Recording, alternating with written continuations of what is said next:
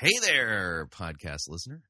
Chris Roseborough here, right at the front of the podcast. Just want to remind you, Fighting for the Faith is listener-supported radio. You know that, right? Yeah, it is. If you don't already support us financially, we truly can use your help. So get on your computer, go on over to fightingforthefaith.com, click on one of the friendly yellow buttons, and support us. And, of course, if you would like to do it the traditional way, make your gift payable to Fighting for the Faith, and then send that to Post Office Box 508, Fishers, Indiana, zip code 46038.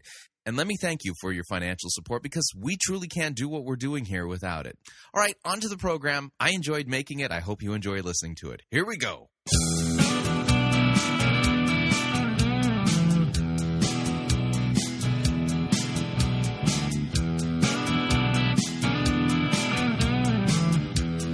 It's time for another edition of Fighting for the Faith. Thursday, May 2nd, 2013.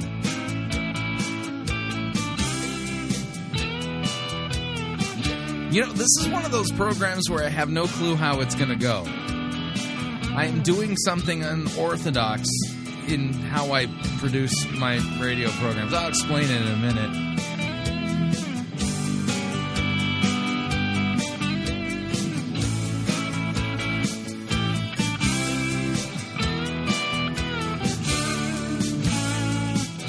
Thank you for tuning in. You're listening to Fighting for the Faith. My name is Chris Roseborough. I am your servant in Jesus Christ, and this is the program that dishes up a daily dose of biblical discernment, the goal of which, help you to think biblically, help you to think critically, help you compare what people are saying in the name of God to the Word of God. And there is no shortage of crazy things that are being said out there. We try to have a little bit of fun along the way.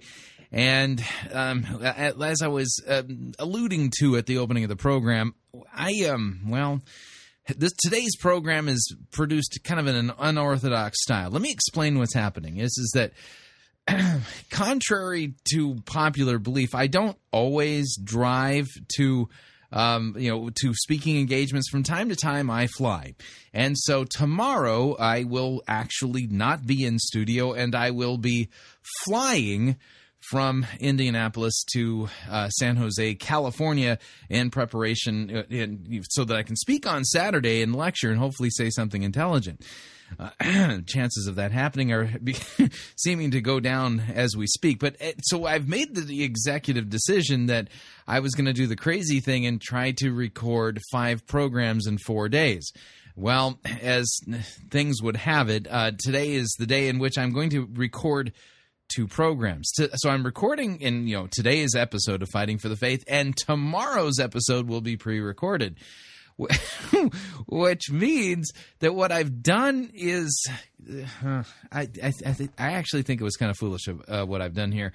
I put together a huge pile of things that I want to talk about, and I can't figure out for better or for worse which ones go with which program. And so I just decided, I've run out of time. I'm just going to have to go for it. So on today's episode of Fighting for the Faith, just think of it as like the burrito program. Today we'll eat part of the burrito, and tomorrow we'll eat the other part. And I'm not exactly sure how all the different bites are going to go because I have this huge pile of things that I really want to talk about and bring to your attention. But there's this problem, and that is that I haven't properly chopped up the different parts of the burrito. So as a result of it, we might begin at the middle of the burrito or start with the left-hand side of the burrito. I don't know how the burrito is going to get cut up. It's just that there's all this stuff that I want to talk about. And so normally I'll tell you what I want to talk about. But see, the thing is, if I told you what I want to talk about on today's episode of Fighting for the Faith, it would be a long list, and then I would never get to everything. And so I think what I need to do, because this is an unorthodox way of doing Fighting for the Faith, I just think I need to just dive into it. So let me just, if we're going to talk about what we're going to talk about, let me talk about the things I want to talk about over the next 2 episodes of Fighting for the Faith. I want to talk about Martin Bashir's smackdown of Bill O'Reilly. It was absolutely brilliant. And I'm sad that I hadn't seen it until really recently. And so I want to pass that along for you. If you haven't heard, Bill O'Reilly is writing a book, about killing Jesus. And he is making all of these really absurd statements about Jesus and the Bible and stuff like that. And seriously, it's like, it's embarrassingly bad for him. And it's like, if he's purposely setting out to commit, ratings suicide, he maybe that's what he's trying to do, is find a way to get out of his business. Because, listen, folks, you don't listen to Fighting for the Faith because I'm an expert on, underwater basket weaving. And if I were to try to do underwater basket weaving, episodes here and talk about the expertise necessary to address that particular topic, I'd probably lose you. And I'm not really good at politics, and I generally try to steer away from it. And so, I mean, if I were to all of a sudden start trying to do politics here at Fighting for the Faith, I think I'd lose most of you, and because you don't listen to me for politics, you listen for theology, apologetics, sound doctrine, things. You get what I'm saying? And so it's embarrassingly bad what's going on with Bill O'Reilly, because Bill O'Reilly is just not qualified to be talking about what he's talking about over this book that he's writing. And he's saying these things that show that wherever he's gone to do his research, I mean, Wikipedia, I don't know where he's gone. It's clear that there's a problem there. So I have a Bill O'Reilly update, in the sense that I'll be passing along the smackdown Martin Bashir gave him, which I thought was actually brilliant. I've got a seeker-driven blog post that I want to pass along and comment on, entitled 9 Signs Your Church is Ready to Reach Unchurched People. Don't know if we'll get to that today. Let's see here. There's breaking news, something to kind of pass along. Talk about persecution within the Christian church. The Pentagon has apparently confirmed that it may court-martial soldiers who share their Christian faith. So apparently that's a bad thing. And a story you probably have not heard about, and the reason you haven't heard about it is because the media doesn't care, is that right before Easter, there was a Roman Catholic congregation that was graffitied. And if this had happened to a synagogue, it probably would have gotten quite a bit of press and would have been categorized under the category of hate crime against a synagogue. Well, a hate crime has apparently occurred in Southern California against a Roman Catholic parish, and the only place it's been covered is a small local paper called The Acorn out there in Southern California. So I want to talk about that. And then Stephen Furtick has recently written the foreword to a brand new book out there called Prototype by a friend of his by the name of Jonathan Martin. And I've only just purchased the book, so I haven't read it yet. But the promo videos have already piqued my interest as that needs to be read with caution and discernment. And I'll play for you portions of the promo videos for the express purpose of pointing out how a promo video for a, quote, Christian book, what to look for, and as far as bad things that may tip you off even before you've read the book, that there may be theological problems. And I think the Jonathan Martin prototype promotional pieces, I think, actually demonstrate that well. And then I've been receiving a lot of emails, tweets, I hate that word, Facebook messages from people asking about James MacDonald's resignation. And they've sent me the links to James MacDonald's blog, and the blog post posted on April 30th reads, "My resignation," but it's not what you think. He's not resigning from being a pastor. He's not resigning from anything that actually is significant. And I want to actually read portion of it to you and give you what, at least my opinion as to what this potentially could be talking about. And then we got a Patricia King update. Yeah, that Christian Harfouche guy that we've covered a little bit. He's one of the new channel partners over there at XP Media. Well, apparently he flew to Patricia King Studios out there in Phoenix, Arizona, and had a conversation with her about how to receive your miracle. And it is such a train wreck. And then we've got a William Tapley update, one that I don't think I should do, but I will do anyway, despite my better judgment. His most recent video is entitled, "Is Barack Obama Possessed?" So we've got that to do, there's all kinds of, the reality is that I intend to hopefully get to all of these different things over the course of the next 2 days, because I'm recording the next 2 days all in one day so that I can travel. By the way, Monday will be a best of episode of Fighting for the Faith. Just so you know, I will, actually, there is a possibility that Monday might be a new show, a new program, but it won't be a normal program. And I'm working on trying to interview. I forget the guy's last name. It's kind of a complicated last name. I don't know. He's a Christian apologist up in Canada who is featured on a brand new video that I had the opportunity to preview, entitled "How to Answer the Fool."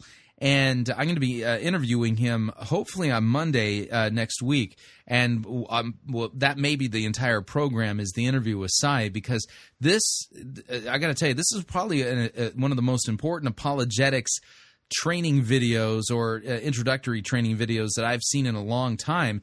And Cy is a gentleman who kind of is an expert with it, and kind of a street fighter with Van Til's presuppositional apologetics, and which, by the way, if you've tried to study presuppositional apologetics, it's really not all that easy to kind of get. But once you get it, you go, oh, that's an argument that I really need to keep a hang on, because let's put it this way: when it comes to apologetics, I think the right way of looking at apologetics is that it is a function of the law, not the gospel. It's taking every thought captive to make it obedient to Christ, which is a function of the law. And if you were to talk about it as far as its role in evangelism, it basically is the function of moving away or removing obstacles that people are throwing out, so that you can preach the gospel.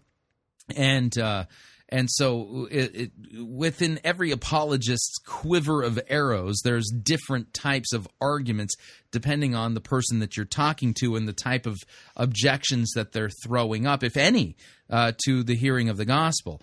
And presuppositional apologetics, Cornelius Van Til's approach to it, there is some very good merit to that approach, especially with people who are throwing up postmodern, atheistic, agnostic arguments and claiming things like God is immoral and stuff like that. And if you don't know what that means, don't worry. I plan on hopefully unpacking some of this with my interview with Cy, as well as basically pointing you to the video itself, which you can purchase and download. It's really not all that long, and it's fascinating to watch this guy who really has his battle scars and wounds out there in the trenches, street preaching and proclaiming Christ, and it's fascinating his approach to evangelism and apologetics, and worth adding that to your apologetics quiver, if you would. So that'll be next week, and I'm hoping that'll be Monday's episode of Fighting for the Faith. If for some reason I'm not able to interview Cy on Monday, then there won't be an episode of Fighting for the Faith, so that I can recover from my from my trip to California. I can have a conversation on the phone, but producing a full program is going to be challenging.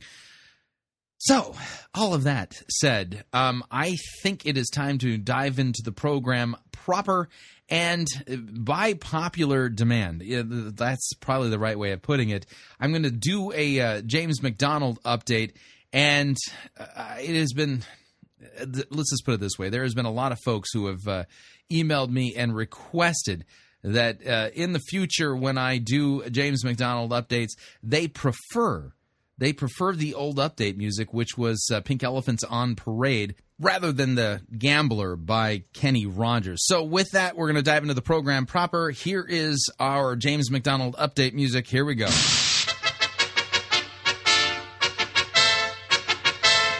Look out, look out, Pink Elephants on Parade. Here they come, hippity-hoppity. They're here, and there, pink elephants everywhere. Look out, look out, they're walking around the bed, on their head, clippity-cloppity, hooray, in braid, pink elephants on parade. What'll I do, what'll I do, what an unusual view. I can stand the sight of worms and look at microscopic germs, but Technicolor pachyderms is really too much for me. I am not the type to faint when things are odd or things are quaint, but seeing things you know that ain't can certainly give you an awful fright.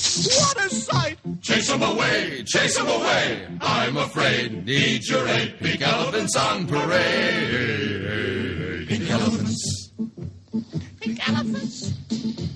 Pink elephants. Yeah, that's our recently returned to music for a James MacDonald update. Now, if you read James MacDonald's blog, which you can find at jamesmacdonald.com, on April 30th, he sent out a blog post entitled My Resignation, and it's created a lot of confusion, but it was, I didn't think for a second that James MacDonald was announcing his resignation as a pastor, and if that's what you think he was doing, go back and read the piece. That wasn't what he was doing. Instead, I think he's trying to send a message, kind of a snarky one at that, but let me read from his blog post entitled My Resignation. Here's what James MacDonald said. He said, I wanted to wait until we returned from the Holy Land to make my decision public. I am officially announcing my resignation today from a job I have long held and frequently done very poorly. I am not sure how I got into this profession. I know I wasn't invited, and I have often been deeply unappreciated. Why spend your life doing something neither required by the Lord nor welcomed by others? Frankly, I gave up the job a while back, but I felt constrained to make my decision known to all who read this blog. Don't be disappointed if you don't see me at my post. I am really done this time. Yes, for me it's over. No more fixing people. I resign. So he's resigned from fixing people. See, he hasn't resigned from being a pastor. Yeah, no. He's just resigned from fixing people. He continues. He says, no more setting people straight, helping others see the light. No more putting people on a program or convincing them to look in the mirror and see what they refuse to believe. Helping, yes. Praying for sure. Preaching always and with increased power, I pray. But fixing people individually, no, I'm done. I'm more stepping up or stepping in or stepping on toes to ring a broken bell that clangs discordantly with the facts about friend or foe. If you were wounded in a bad fix or fast fix or a bad pressure in a fast fix, please accept my apologies. I truly hope you are doing better. I know that I am. Unless requested, unless an obvious critical path, life or death emergency, the fix is over. Was it the temptation to push the pulpit application too far that caused fixing people to spill over into personal interaction? Did knowledge puff me up? I don't remember thinking I was better, but I do recall needing people to be more or better or different for my sake or for theirs, for God's kingdom, no doubt, but also as an increased efficiency in the crossing of paths and the sharing of responsibility. I'm sure that if anyone has ever pointed this out to you, but do you realize it's not easy to say this to you, but from a heart of love, I feel I must. This is not going to end well.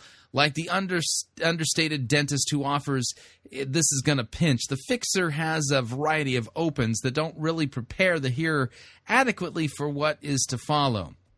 You're thinking, what is he talking about? What is he talking about? Well, he gives a list of things that apparently he's not going to fix anymore, okay? So I'm not going to fix the obvious pedestrian wandering aimlessly through the busy airport terminal, dragging their carry-on across the feet of determined passengers seeking an open road to a late flight. Okay. I'm not going to fix the store clerk who promises 3 different times by phone that my friend can pick up my new golf clubs as long as he brings the receipt, then refuses to do so without reason. Each time friend drives over while I was out of the country, I wish that person could get fixed. But I went to the clubs myself and quietly retrieved them without incident because no one was with me who fixes people. What is going on? It makes me wonder, this is a horrible metaphor to use for somebody who's a pastor, but have you ever seen a friend of yours tweeting in the middle of the night and it's clear that they've had a few too many drinks? It's not pretty. It's not. Or writing Facebook status updates, and they've had a fight and then had a few too many drinks. Right. It's really embarrassingly bad. This is one of those blog posts that makes me wonder. It's like, somebody should have should take James aside and say, this probably wasn't a good idea. But see, what's interesting is the last one, okay? Because he goes on about talking about all these people he's not going to fix anymore. Well, the last person he's not going to fix is, I'm not going to fix preachers in error or erroneous ministry methods or methodical madness of any kind. Just going to preach the word in season and out of season and seek to fulfill my ministry. I don't wish you were more loving or more truthful or truthfully more anything. I wish I was more of what Jesus calls me to be for my family and my church family. See, that last one tipped it off for me. It made me think that maybe what's going on here, and see, that's the thing, is that it's kind of hard to tell what's going on in this resignation blog post. He's resigning from fixing people. I think, and see, this is speculation on my part, and it's just my opinion, which means you can kind of take it or leave it. I think part of what this resignation blog post from James MacDonald is about, I think he's officially announcing that Elephant Room 3 is never going to happen, and he's announcing that Elephant 3 isn't going to happen before it was ever announced that Elephant 3 was happening. Because, he's done fixing people. And, apparently the Elephant Room was all about fixing people. And you know who he was trying to fix? Those people in the body of Christ who, insist that sound doctrine and preaching Christ and good biblical methods and stuff like that when it comes to ministry are, mandatory because God's Word says so. See, I think Elephant Room 1 and 2 was all about James MacDonald trying to fix people, people like me. And so I think what this resignation is that James MacDonald has officially resigned from doing Elephant Rooms altogether, and that's part of his shtick as to, what he's resigning from. So, maybe you could take a look at it. Again, jamesmcdonald.com, and it's the April 30th, 2013 post entitled, My Resignation, and he's resigned from fixing people, and I think he's basically tacitly saying that there's not going to be an Elephant Room 3, and to which I would say, huzzah. Good move, James. I think you were pretty miserable at helping people, especially at Elephant Room 1 and 2. And Elephant Room 2, where you basically, pronounced T.D. Jakes as having a clean bill of theological health, clearly prematurely, because he continues to shill, continues to ask for seed offerings, continues to preach the prosperity gospel, and continues to claim to be a Trinitarian who believes in one God and three persons, as long as by persons you mean manifestations, which is modalism. So he firmly embraces Trinitarian modalism. It's a brand new theology that all invented by T.D. Jakes as a means of making sure as to not offend long-established financial donors. You want to do anything like that. So there you have it. There's our James MacDonald update. And oddly enough, William Tapley's more lucid and easier to understand than James MacDonald was in that blog post. Hey, if you'd like to email me regarding anything you've heard on this edition or any previous editions of Fighting for the Faith, you could do so. My email address is talkback@fightingforthefaith.com, or you can subscribe on Facebook. It's facebook.com/Pirate Christian, or you can follow me on Twitter. My name there, @Pirate Christian. Quick break. When we return, we'll just dive right into the next part of the pile. Stay tuned. We'll be right back. Relevance Schmelevance. We preach Christ crucified for our sins. You're listening to Fighting for the Faith. You're listening to Pirate Christian Radio. We'll be taking your false doctrine now.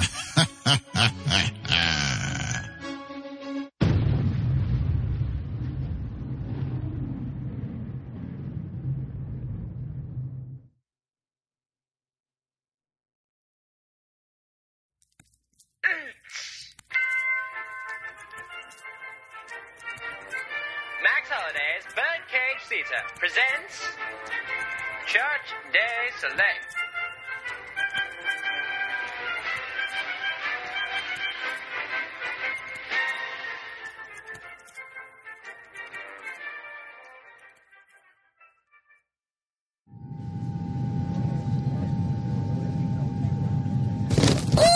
I do wish these planes would give us passengers more legroom. Oof. Hey, let me help you with your luggage. Oh, thank you so much. Oh, what in the world do you have in these bags? Bricks. Bricks? I'm a door-to-door brick salesperson. I'm not even going to ask. Ladies and gentlemen, the captain has turned on the fasten seatbelt sign. If you have not already done so, please stow your carry-on luggage underneath the seat in front of you or in an overhead bin. Please take your seat and fasten your seatbelts, and make sure that your seat back and tray tables are in their full upright and locked positions. Thank you. Thank you, Brittany. In case y'all don't know me, I'm Mark Driscoll, and I'm going to be your pilot for today. Oh, dear.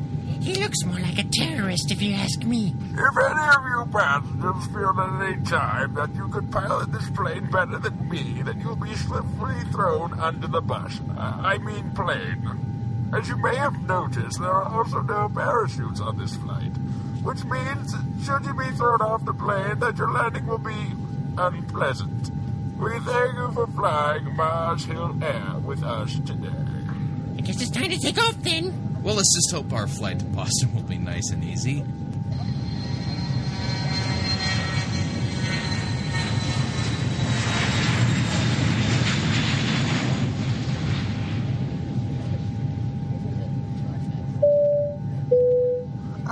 Due to a direct revelation that I just had from God, we are no longer heading to Boston. Rather, we are now heading to New Jersey. But my ticket says Boston! As I've said before, please trust your pilot or you'll be forcibly removed from the plane. Who on earth would want to go to New Jersey anyway? That's it. Guards, please escort this man to the back of the plane for violent ejection. Hey! I have my rights! You can't do this to people!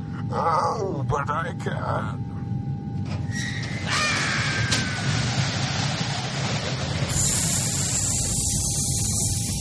I can't believe that just happened. There's something seriously wrong with all of this. This is your captain speaking. Do not be alarmed. You are now free to move about the cabin and do as you please. Just whatever you do, don't question my actions or authority. So you're a brick salesperson, huh? Yep. But why on earth would you want to talk about something like that at a time like...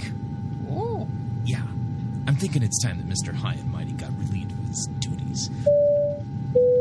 It is now time for you all to buckle your seatbelts and hold on tight because we're about to start doing barrel rolls. He's going to do what?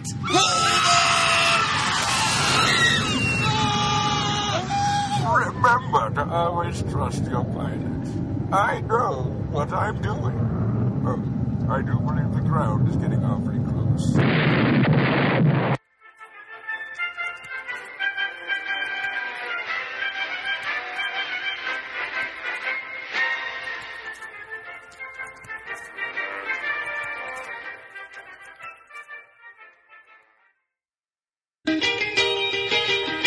If everybody had a nose across the USA, then everybody'd be served like California. You'd see them wearing their baggies, Warachi sandals too, a bushy blonde hairdo, serving USA. Have you purchased your airline tickets for your summer getaway yet? If not, don't pay more for your airfare, hotel room, or rental car than you need to. Long-time Pirate Christian Radio featured advertiser Cheapo Air is your one-stop shop for all of your travel needs. And we've got a special promo code for you to use at Cheapo Air to save an additional $10 off of Cheapo Air's already low prices. So visit piratechristianradio.com/cheap. Write down the promo code, then click on the web banner and book your travel today. And remember, a portion of your purchase will go to support Pirate Christian Radio. That website address, again, is piratechristianradio.com/cheap. And thank you for your support. Cowabunga. USA. Pacific Palisades.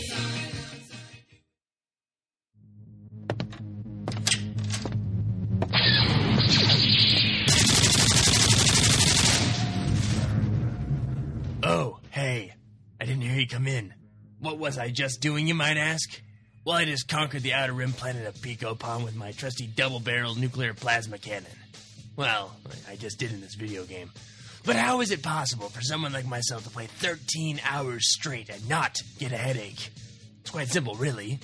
It's because I wear gunners. When I'm rocking these babies, I'm unstoppable. They're not limited to just games, mind you. Oh no!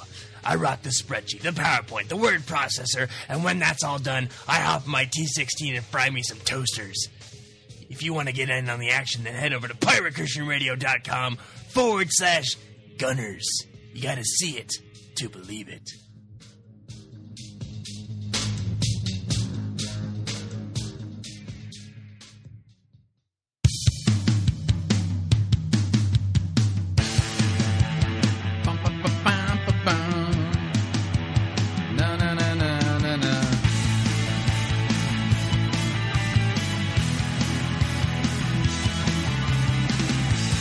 Warning, listening to Fighting for the Faith could cause you to become supremely dissatisfied with your church, especially if your leader is prone to, snarky outrages like that. Just a reminder, Fighting for the Faith is listener-supported radio. That means we depend upon you and your generous gifts and financial contributions in order to continue to bring Fighting for the Faith to you and to the world. And you can partner with us by visiting our website, fightingforthefaith.com. When you get there, you'll find our two friendly yellow buttons. One says Donate, the other says Join Our Crew. When you join our crew, you're signing up to automatically contribute $6.95 every month to the ongoing work and mission of Fighting for the Faith and Pirate Christian Radio. Of course, if you'd like to specify the amount that you would like to contribute, you could do so by clicking on the Donate button, or you can make your gift payable to Fighting for the Faith and then send it to Post Office Box 508, Fishers, Indiana, zip code 46038. And let me thank you for your support. We truly cannot do what we're doing here without it. Moving along. All right, from the Breitbart.com website, the headline reads, Pentagon may court-martial soldiers who share Christian faith. This is a story that has been causing quite a stir on the internet, and thanks to the help of somebody who was a chaplain's assistant in the military, we have a little bit more to add to the story. But let me read this initial story from Breitbart.com, and the part that I want to get to is the statements made by Mr. Weinstein of the Military Religious Freedom Foundation, which is a complete oxymoron. I mean, he's as much for religious freedom as, Hitler was for, the promotion of Judaism. But we'll explain here in a second. This was written by Ken Klukowski of Breitbart.com. The story reads, the Pentagon has released a statement confirming that soldiers could be prosecuted for promoting their faith. Religious proselytization is not permitted within the Department of Defense. Court-martials and non-judicial punishments are decided on a case-by-case basis. That's a direct quote from apparently this Pentagon statement. The statement released to Fox News follows a Breitbart News report on the Obama administration Pentagon appointees meeting with anti-Christian extremist Mikey Weinstein to develop court-martial procedures to punish Christians in the military who express their faith. From our earlier report, Weinstein is the head of the Military Religious Freedom Foundation and says Christians, including chaplains, sharing the gospel of Jesus Christ in the military are guilty of treason and of committing an act of spiritual rape as serious a crime as sexual assault. He also asserted that Christians sharing their faith in the military are enemies of the Constitution. Now, that's as far as I want to read there. And here's the idea, is that Breitbart.com apparently was meeting, they have documents that show that the Pentagon was meeting with this Mikey Weinstein of the Military Religious Freedom Foundation and did a follow-up report that said, that they claim that they dug up information that says that soldiers could be punished for sharing their faith. Well, turns out that the Military Chaplaincy's office has seen this report and they've responded. Now, before I read to you their response, I think it's important to point this out. And that is that the rhetoric of Mikey Weinstein of the Military Religious Freedom Foundation, it's apparently Military Freedom from Religion Foundation should be what it's called, that rhetoric of his is a flat-out demonization of Christianity. That's exactly the same kind of demonization and rhetoric that we saw in Germany with the rise of Hitler and the type of rhetoric that was used against the Jews at the time of the Holocaust. And that is not rhetoric that is conducive to religious freedom. That's exactly the kind of rhetoric that, if it takes root in the main culture of America, could lead to flat out open persecution, legally and otherwise, of Christians who share their faith. So the important thing in that story is the rhetoric of Mikey Weinstein. That's a precursor to open persecution and to measures that wouldn't go well. But anyway, the Pentagon has responded, and the military chaplaincy's office has responded.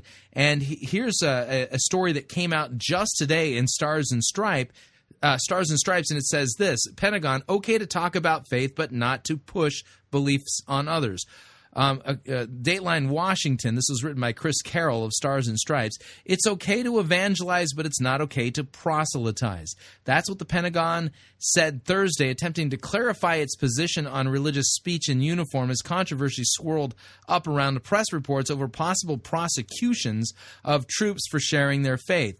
What it comes down to, officials said, is that discussing matters of faith and religious practice with a willing audience is allowed, but pushing religious beliefs on those who don't want to hear it is a form of harassment forbidden under Defense Department policies. Quote, service members can share their faith, evangelize, but must not force unwanted, intrusive attempts to convert others of any faith or no faith to one's belief. That's proselytization. Pentagon spokesman Lieutenant Commander Nate Christensen said in a written statement, officials said that there was no plan to step up disciplinary action to weed out unacceptable religious speech. Outlets including Fox News website and the Washington Times published an earlier statement from Christensen that appeared to raise the possibility of prosecutions. Quote, religious proselytization is not permitted within the Department of Defense. The statement read, court-martials and non-judicial punishments are decided on a case-by-case basis. The lead of a story that appeared on the Washington Times website Thursday concluded that the Pentagon meant that soldiers who promote their faith can be prosecuted under military law, but officials said the quote combined two separate statements, one about regulations against proselytization and another about how court-martials are brought to wrongly raise the specter of a move to bring increased disciplinary and legal actions against religious activity. So, Stars and Stripes has made it clear that Christians can share their faith. But I think the more interesting aspect of this story is, Mikey Weinstein's claims and that Christians, including chaplains sharing the gospel of Jesus Christ, are guilty of treason and committing an act of spiritual rape as serious as a crime as sexual assault. Boy, that's some very, very inflammatory rhetoric. And again, it has a historical precedent. And that's exactly the same kind of rhetoric and demonization that we saw with the rise of Hitler and the ensuing Holocaust. Interesting stuff. I think open persecution of Christians is probably not that far away. Moving along. All right, this next section, this next piece I want to cover is, it's from a website, and I don't even know how to say this guy's name. It's like Carey Nieuwhof, and it's kind of a strange name, Carey, Carey, and his last name is Nieuwhof, Nieuwhof, CareyNieuwhof.com. And on his blog, he's got a blog post called 9 Signs Your Church is Ready to Reach Unchurched People. 9 signs that your church is ready to reach unchurched people. And after reading these 9 signs, I think this blog post needs to be rewritten. 9 signs that your church is ready to go off the cliff and stop preaching Christianity. Carey Nieuwhof writes, he says, almost every church I know says they want to reach unchurched people, but few are actually doing it. Part of the problem stems from the fact that many churches don't really understand unchurched people. And part of the problem is that our model of church is designed to reach and help churched people, not unchurched people. Churches haven't embraced change deeply enough. So you can say you want to reach people all day long. You can teach about it every week, but if you haven't designed your church around ministering to people who don't go to church, you might as well be preaching that you want to lose weight while eating a triple cheeseburger.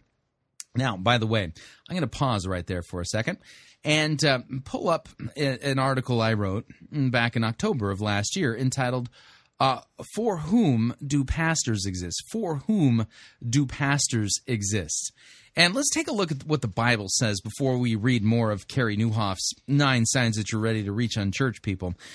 In the section entitled, The Purpose of Spiritual Gifts is to Build Up the Church, Not the World, here's what I wrote. I said, the Bible teaches that God, the Holy Spirit, gives different gifts to different believers for the building up of the body of Christ. See 1 Corinthians chapter 12, verses 4 through 7. Teaching is one of the gifts that the Holy Spirit gives to pastors, and this gift is to be used specifically, according to Scripture, for believers. Ephesians chapter 4, verses 8 through 13 states this very clearly. Here's what it says. In saying that he, Jesus, ascended, what does it mean that he also descended into the lower regions of the earth? He who descended is the one who also ascended far above the heavens, that he might fill all things. And he gave the apostles and the prophets and the evangelists, the shepherds and the teachers to equip the saints for the work of ministry, for the building up of the body of Christ, until all attain to the unity of the faith and the knowledge of the Son of God, to mature manhood, to the measure of the stature of the fullness of Christ. So in clear, unambiguous language, God states, because God the Holy Spirit's the one who inspired the Apostle Paul to write that shepherds, pastors, and teachers in the church exist to equip the saints, not unbelievers, and to build up the body of Christ, not the world. This is clear and irrefutable. Those who have the gift to teach are commanded to feed Christ's sheep by teaching the Word of God. The duties of shepherds and teachers within the church are governed by the instructions given by Jesus Christ. John chapter 21, verses 15 through 17 says this. This is Jesus' encounter with Peter. He says, when they had finished breakfast, Jesus said to Simon Peter, Simon, the son of John, do you love me more than these? And he said to him, yes, Lord, you know that I love you. And he said to him, feed my lambs. And he said to him a second time, Simon, son of John, do you love me? And he said to him, yes, Lord, you know that I love you. And he said to him, tend my sheep. And he said to him the third time, Simon, son of John, do you love me? Peter was grieved because he said to him the third time, do you love me? And he said to him, Lord, you know everything, and you know that I love you. Jesus said to him, feed my sheep. Notice that in this passage, Jesus doesn't tell Peter to entertain goats or to dazzle the world. Instead, Christ soberly and firmly reinstates Peter after he denied Jesus 3 times, and Peter was reinstated into ministry, and that ministry was to shepherd and feed Christ's sheep. These commands by Jesus to Peter stuck with him his entire life. Peter himself would later exhort elders, pastors, with these words, quote, so I exhort the elders among you as a fellow elder and a witness of the sufferings of Christ, as well as a partaker in the glory that is going to be revealed, shepherd the flock of God that is among you. Exercise oversight, not under compulsion, but willingly, as God would have you, not for shameful gain, but eagerly, not domineering over those in your charge, but being examples to the flock, and when the chief shepherd appears, you will receive the unfading crown of glory. That's 1 Peter chapter 5, verses 1 through 4. This shepherding language is also used by the Apostle Paul when he addresses the elders of the church of Ephesus. Here's Paul's words of exhortation from Acts chapter 20, verses 28 through 31. Pay careful attention to yourselves and to all the flock in which the Holy Spirit has made you overseers to shepherd the church of God, which he obtained with his own blood. I know that after my departure, fierce wolves will come in among you, not sparing the flock. And from among your own selves will arise men speaking twisted things to draw away the disciples after themselves. Now, it's clear from these passages that pastors are not literal shepherds and that Christians are not literal sheep. All of these images are metaphors that help create a mental picture of the difficult and sacrificial work of pastors. So when Jesus told Peter, feed my sheep, What was Jesus referring to? What does a pastor shepherd feed Christ's sheep with? The answer is simple: the Word of God. The two passages will suffice in demonstrating this fact. Jesus answered from Matthew chapter 4, verse 4, "The man shall not live by bread alone, but by every word that proceeds from the mouth of God." This was while Jesus was being tempted in the wilderness, tempted to turn stones into bread, and Jesus says, "Man shall not live by bread alone, but by every word that proceeds from the mouth of God." And then 2 Timothy chapter 3, verses 14 through 4, verse 4. "But as for you, Pastor Timothy, continue in what you have learned and firmly believe, knowing from whom you have learned it, and how from childhood you have been acquainted with the sacred writings, which are able to make you wise for salvation through faith in Christ Jesus. All Scripture is breathed out by God and is profitable for teaching, for reproof, for correction, for training in righteousness, so that the man of God may be complete and equipped for every good work. So I charge you in the presence of God and of Christ Jesus, who is to judge the living and the dead, and by his appearing in his kingdom to preach the word. Be ready in season and out of season, reprove, rebuke, and exhort with complete patience and teaching, for the time is coming when people will not endure sound doctrine, but having itching ears, they will accumulate for themselves teachers who will suit their own passions and will turn away from listening to the truth and wander off into myths. No commentary is needed for these verses because they clearly teach that God's word is sheep food and that pastors are to be feeding the Scriptures to Christ's sheep. So the next time you hear a seeker-driven pastor or church planter or church marketer or church consultant justify shallow sermons and entertainment-driven stunts and, talk about doing church for the unchurched, and saying that the church doesn't exist for believers, kindly inform him that regardless of who the church exists for, the job of the pastor is to serve believers, and that Christ's sheep, and that if he won't do his job, that he's rebelling against Jesus Christ himself. Now, I wrote that back in October, and it applies here. And why? Because here's a church marketing consultant, apparently, telling people you're not ready to reach unchurched people if your church doesn't exist for the unchurched. So here are the 9 signs, apparently, that your church is ready to embrace unchurched people. Okay, here we go. Number 1, your main services engage teenagers. That's sign number 1. I've talked with many church leaders who want to reach unchurched people who can't understand why unchurched people don't like their church. Well, it's real simple. The reason why unchurched people don't like the church or any church is because they're sinners. They're at war with God. That's why they hate the church, period. Okay? So they would be stumped until I asked them one last question. Do the teens in your church love your services and want to invite their friends? As soon as I asked that question, their leader's expression would inevitably be changed. He or she would look down at the floor and say, well, no. So here's what I believe. If teens find your main services, yes, the ones you run on Sunday mornings, boring, irrelevant, and disengaging, so will unchurched people. As a rule, if you can design services that engage teenagers, you've designed a church service that engages unchurched people.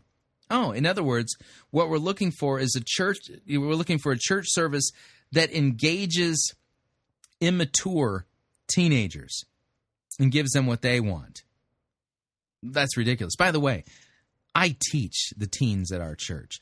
And what I find interesting is that the teens at our church, and I go to a church that we do the liturgy, that old irrelevant thing, they have no problem inviting their friends. In fact, they're oftentimes inviting their friends to church. And their friends, oddly enough, find it to be fantastic. And we don't have a praise band. We don't have smoke machines. We don't have spinning bottle lights or anything like that. We don't have a disco ball and the pastor, you know what he does? He gets up and he reads the pericope for this, Sunday morning. We got an Old Testament lesson, we got an epistle lesson, we have a gospel lesson, and then he preaches usually from the gospel text. And we have the Lord's Supper, and we sing some hymns. We have an organ, and the place is generally packed. And the teens love and often invite their unchurched teenage friends to church. Isn't that weird? It's strange, isn't it? Next, number 2, people who attend your church actually know unchurched people. Many Christians say they want to reach unchurched people, but they don't actually know any unchurched people well enough to invite them. That would be a problem, right? So if you don't know anybody who, and by the way, unchurched, that's ridiculous. We're not churching people, okay? We don't church them. We're not, Christians don't exist to church people, and Christians aren't churched people. They are people who are penitent believers in Jesus Christ. I think it's dangerous to change the word from Christians to churched versus unchurched. It's slipping in a false theology. Anyway, so if you don't know anybody who's a Christian, which I find hard to believe, I know lots of non-Christians, lots of them, and I don't even get out much. But anyway, it says, so you need to understand, you need to know them. And so that one of the reasons why we run almost no church programs at his church where I serve, other than small groups and a few other steps towards discipleship, is that we want our families to get to know unchurched people. There we go again. They're pagans. They're non-Christians. We want them to play community sports, get involved at their kids' school, and have time for dinner parties and more. You can't do that if you're at church 6 nights a week. We don't do many ministries because our people are our ministry. Okay. So are your attenders prepared to be non-judgmental? Oh, okay. So we don't want to talk about sin. Unchurched people, there we go again. They're unbelievers. They're not unchurched. They are unbelievers. They're dead in trespasses and sins. It's not that they're not churched. It's that they're unbelievers. Unbelievers, I'm going to change the word here, do not come pre-converted. They will have lifestyle issues that might take years to change, and let's be honest, don't you? Yeah. So we're not supposed to preach the law to them so they understand the forgiveness of sins. Got it. Okay. Cleaning up your behavior is not a precondition for salvation, at least not in Christianity. Now, I agree with that, but understanding that you're a sinner in need of a Savior, that is. What God has done for us in Jesus saves us, not what we have done for God. Is your congregation really ready to love unchurched people, not just judge them? Now, the question is, are they ready to preach law and gospel, sin and grace, repentance and the forgiveness of sins, so that they can be brought to penitent faith and trust in Christ for the forgiveness of their sins? That does require you to preach the law, and God's law does condemn our sin. Yeah, so it's not just, don't judge them. No. We need to judge them. Everybody in Christianity is judged and found to be a sinner. But it doesn't stop there. The answer is the forgiveness of sins and trust in Christ for the forgiveness of those sins. One of Jesus' genius approaches was to love people into life change. You got any examples of that? If your people can do that, you're ready to reach unchurched people. Number 4, you're good with questions. This one's still hard for me. I like to think that every question has an answer. I think one of the reasons unchurched people flee churches is because they feel shut down when every question they ask has a snappy or even quick answer. They will find answers, but you need to give them time. Embracing the questions of unchurched people is a form of embracing them. This sounds like postmodern gobbledygook. Seriously, we just need to embrace their questions. So, okay, so let me see. My church is ready to reach the unchurched, which is a horrible way of talking about them, if and when they come and they ask a question. So they can ask a question like, all right, so what do you guys teach regarding homosexuality? Okay, well, I'm ready to reach them when I say, well, let me just embrace your question. And then say nothing. So am I ready to embrace the question? Yeah, I'm embracing. I want to sit here and just take in this moment. We can experience truth in conversation within community. What a great question. Let me embrace that. This is nonsense, okay? So somebody who is a non-Christian comes to your church and they hear the gospel. They're confronted with their sins. They hear of Christ's forgiveness, won on the cross, and they ask a legit question. Well, what does the Bible teach about homosexuality? You're supposed to embrace the question rather than tell them what the Bible says? Oh, it's real simple. Here's the answer to the question. Homosexuality or homosexual sins are sins just like every other sin. Adultery, lying, stealing, cheating, things like that, coveting. And yes, we say that homosexuals are sinners, but see, that's the thing. In Christianity, everybody's a sinner. Because Jesus came to save sinners, and if you're not a sinner, then you don't need a Savior, and then you don't need Jesus, because Jesus came to save sinners. So, for somebody who's engaged in homosexual practices and lifestyles and things like that, it's important for them to understand that they're a sinner, and that that's a sin, because then we can tell them about how Christ died for that sin, and how they need to repent and trust Jesus for the forgiveness of the. See, there's the answer, right? And rather than giving them the answer, this guy is saying we just need to embrace the question. It's ridiculous. It's absolutely ridiculous. In fact, what this basically is saying is apparently the church grows by not preaching law and gospel, sin and grace, repentance, and the forgiveness of sins. But when somebody who's a pagan comes to church and they ask a question, you go, oh, that's great. That's a great question. I just embrace that. Mm-hmm. Yeah. Number 5, you're honest about your struggles. Unchurched, these would be pagans, get suspicious when church leaders and Christians want to appear to have it all together. Now, I agree with this. Christians who want to make it appear like they have it all together, that's probably a result of bad preaching where it's all law, no gospel. Yeah, so I agree that you need to be honest about your struggles, and that's why you want to attend a church where people can freely confess that they're sinners and freely hear that they're forgiven. Next one, 6, you have easy, obvious, strategic, and helpful steps for new people. Okay, well, that's kind of no problem with that. I get it.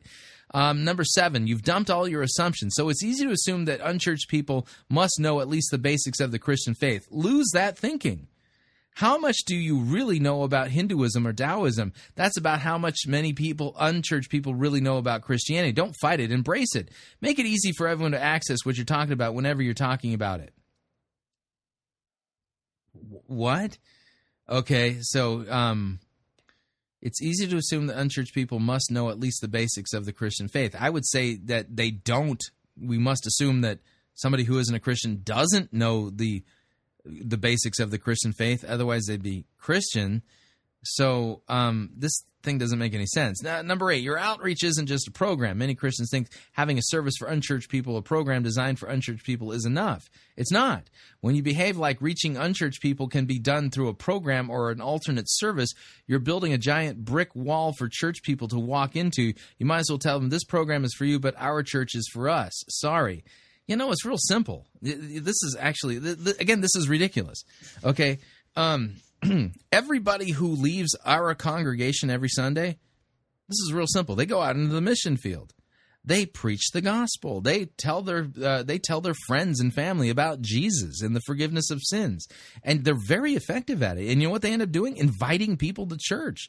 And you know what? Everybody's invited to come and hear the word of God. Not everyone's invited to the Lord's Supper, but everyone is at least invited to come and hear the gospel. It's real simple. Evangelism isn't a program, and it doesn't require us to change our church service. What it requires us to do is to preach the gospel and to tell people about their crucified and risen Savior and invite them to church to hear the word of God.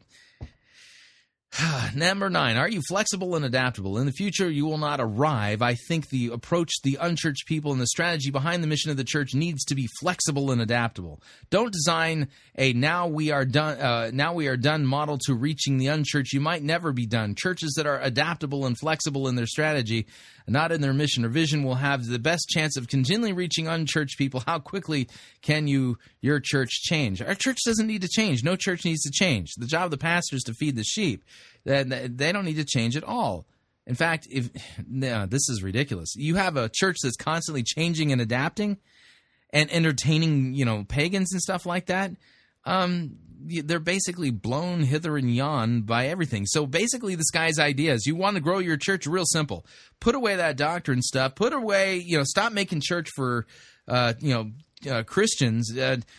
Stop trying to give answers and just embrace questions and be ready to change constantly.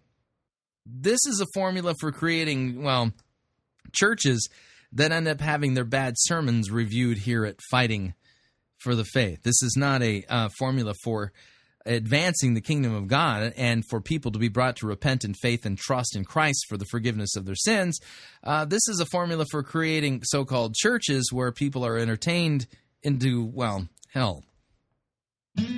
All right, we're up on our second break. If you'd like to email me regarding anything you've heard on this edition or any previous editions of Fighting for the Faith, you can do so. My email address is talkback@fightingforthefaith.com, or you can subscribe on Facebook. It's facebook.com/Pirate Christian, or you can follow me on Twitter. My name there @Pirate Christian. Quick break. When we come back, we'll be listening to a Lisa Bevere sermon message. Yeah, stay tuned. You'll figure it out when we get back. Here we go. Living a life of purpose can't save you. You're listening to Fighting for the Faith. Pirate Christian Radio Theater presents Death of a Salesman. Are ye a salesman? Why, yes, I am. Can I interest you in some...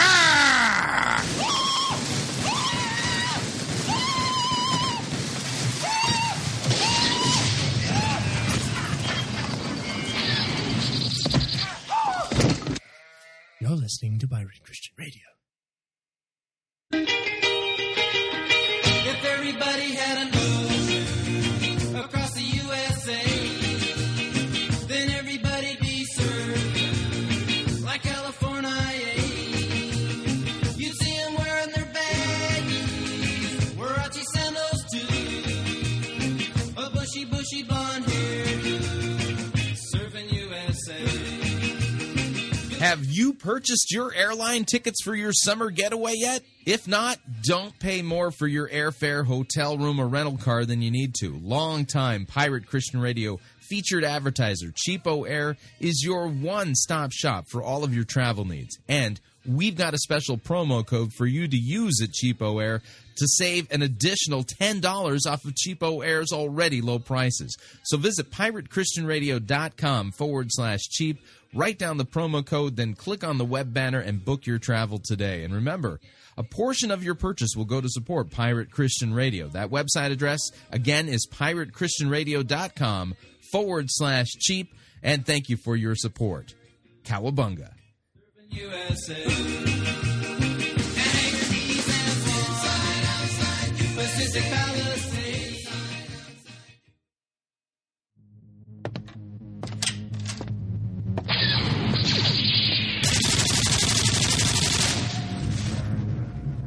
Oh, hey, I didn't hear you come in. What was I just doing, you might ask? Well, I just conquered the outer rim planet of Pico Palm with my trusty double-barreled nuclear plasma cannon. Well, I just did in this video game. But how is it possible for someone like myself to play 13 hours straight and not get a headache? It's quite simple, really. It's because I wear gunners. When I'm rocking these babies, I'm unstoppable. They're not limited to just games, mind you. Oh, no. I rock the spreadsheet, the PowerPoint, the word processor, and when that's all done, I hop in my T16 and fry me some toasters. If you want to get in on the action, then head over to piratechristianradio.com/gunners. You gotta see it to believe it.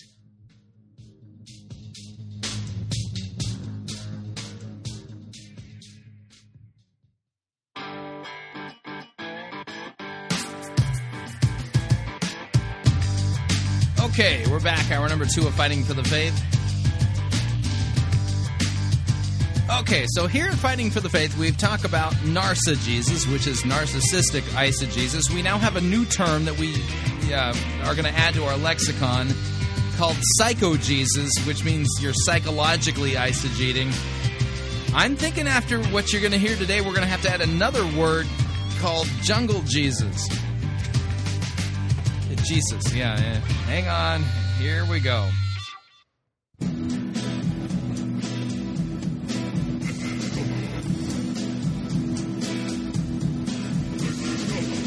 The good, the bad, and, well, the ugly. We review it all here at Fighting for the Faith. We're an equal opportunity sermon reviewing service. And today's message, sermon, I don't know what this is.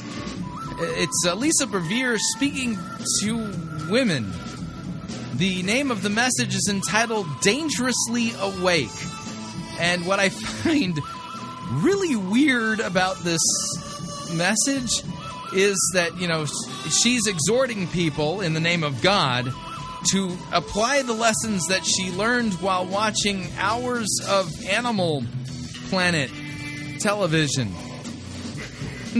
I am not making that up.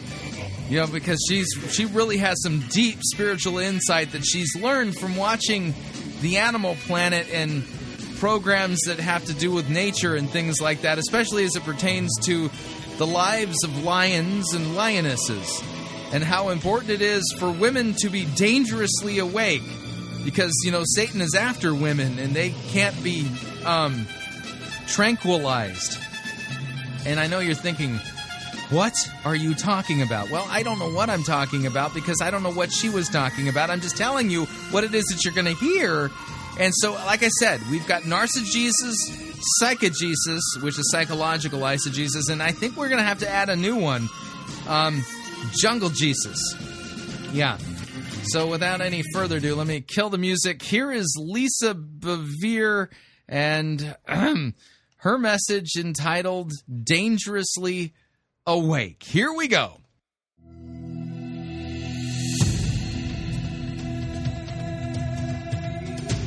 And yes, it starts off with jungle-y type music. Okay,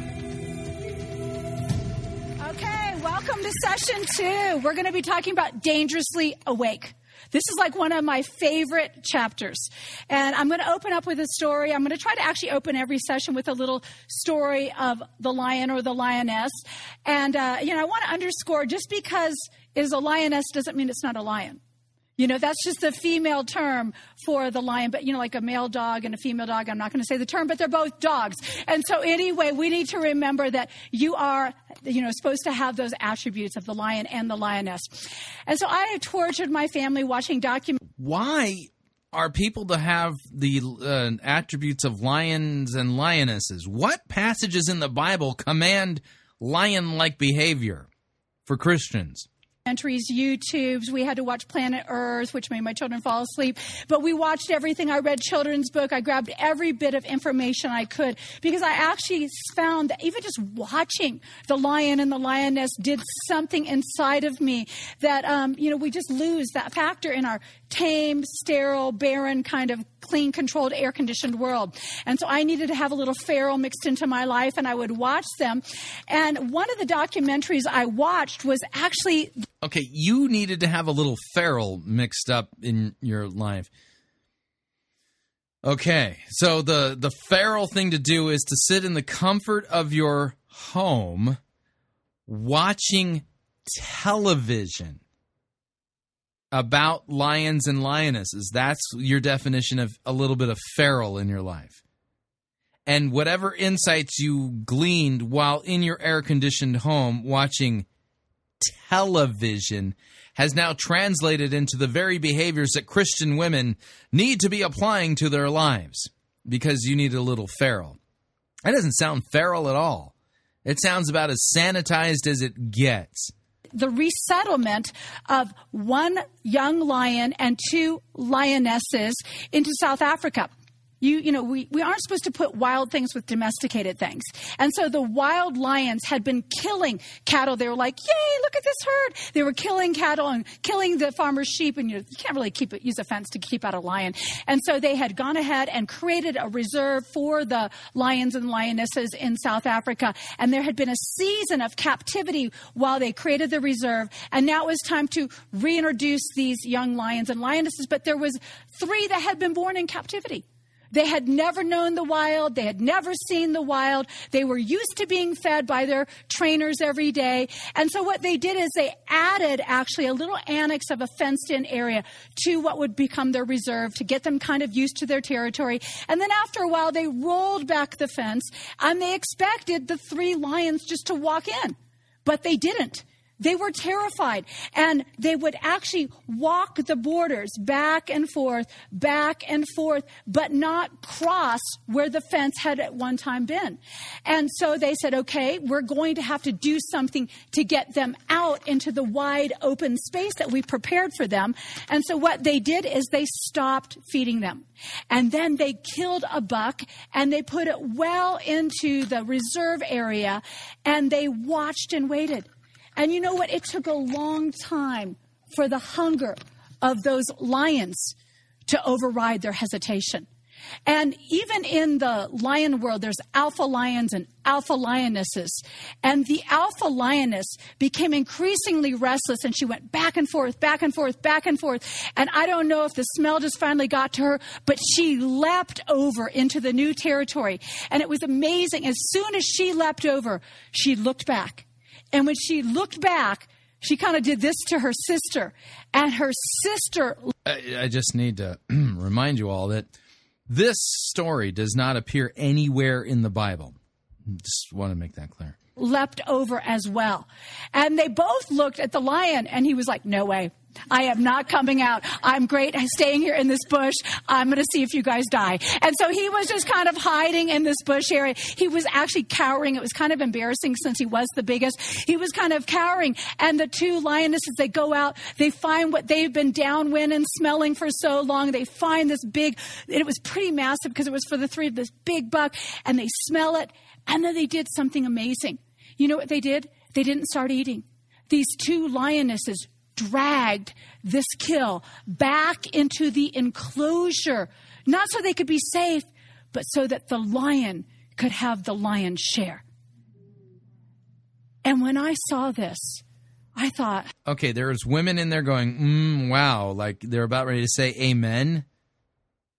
Oh, no. Wow. Are we that noble? You know, everything that begins should be first God's. And those lionesses seem to have this ability that maybe some of us have forgotten. When God opens up a banquet for us on one side, we don't just go and feast and forget about those that are behind. We need to bring back the goodness.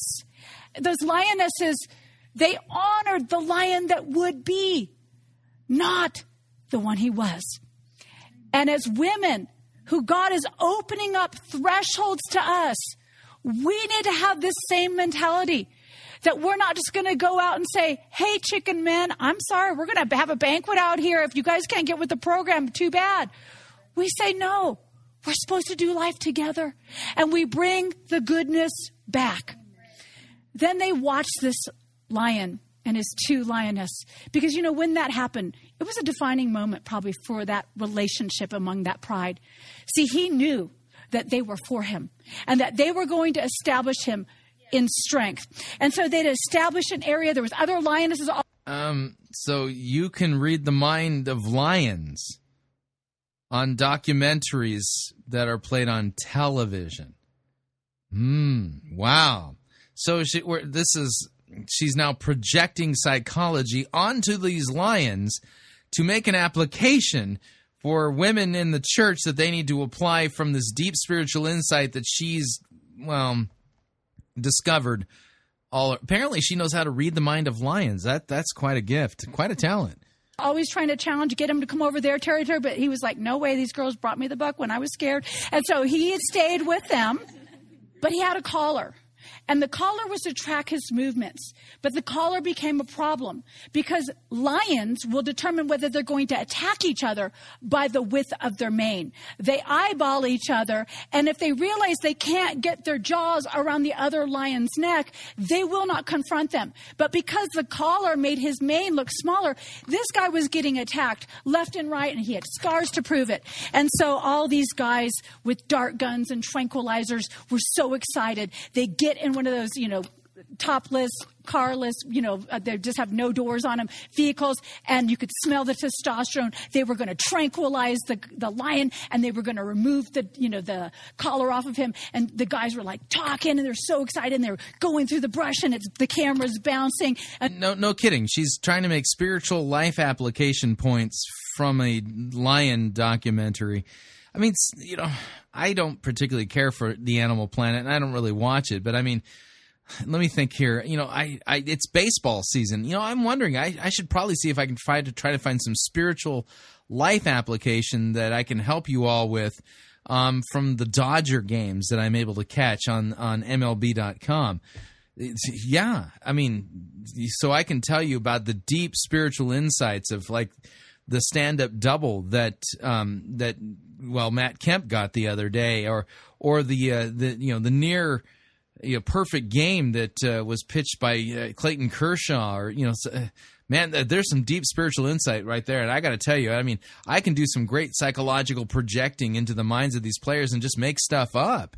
And then you guys can invite me to your men's retreat, and I could be like the guy who, goes around the country showing you all the deep spiritual insights that you can glean while watching Major League Baseball. I'm sure it would be a hit. I could probably write a book and maybe sell some videos, and I mean, I'd probably make a lot of money doing that. Yeah. Oh yeah, that Roseboro, he's the Bible baseball guy, right? Yeah. Wow, it just changed my life. I mean, in my life, I've experienced major life change. When that sermon that he did about, how Juan Uribe, that third baseman for the Dodgers, how, he overcame, shin splints and was able to get back in the rotation. Oh, man, it just totally changed my life. That's what we're talking about here. She's finding life applications from a Animal Planet television show. All of a sudden, they see him, and he's magnificent.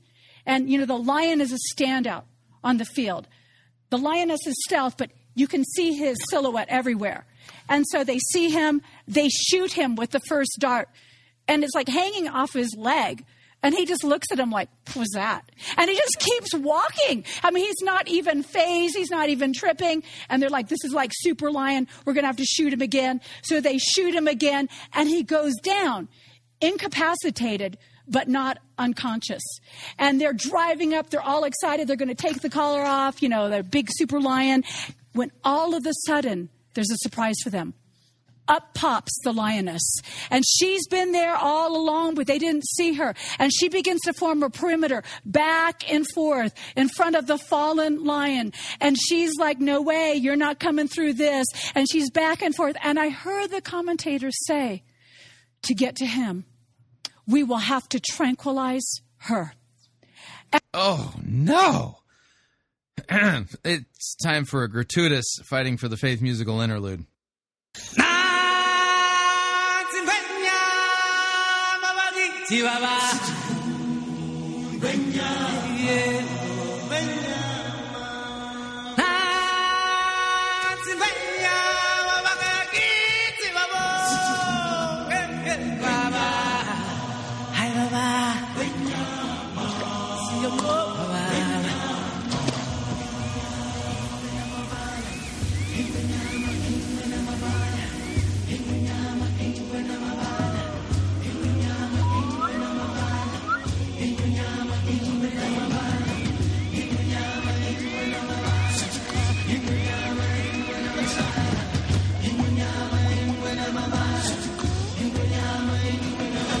The day we arrive on the planet and blinking step into the sun,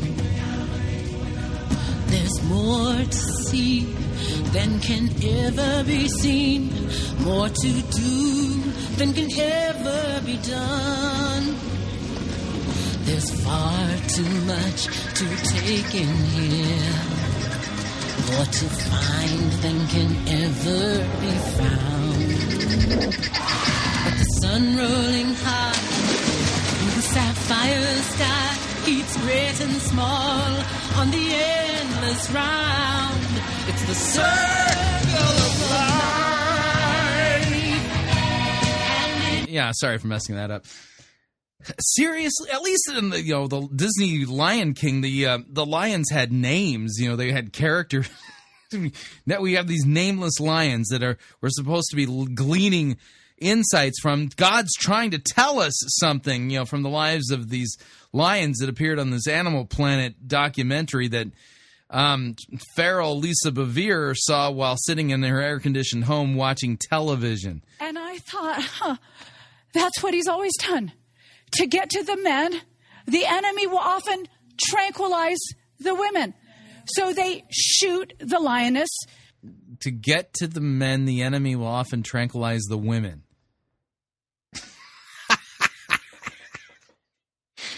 What a load of nonsense. And people are paying to have this woman come and fly across the globe and speak at their women's retreats. Oh, man. She goes down, they jump off, they cut off the collar, then they go and look at her, and they notice there's a thickening around her breast, among her midsection, and they know she has a child in her, so they know there's now legacy in her.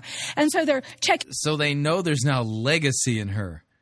Oh, yeah, that's deep spiritual. There's legacy in the lioness. Checking her out, and the whole time they're checking her out, he is in the background growling. I mean, he is like, you better not mess with my woman. And so, he's like growling, and they like. Yeah, man, do you growl and when, they tranquilize your woman?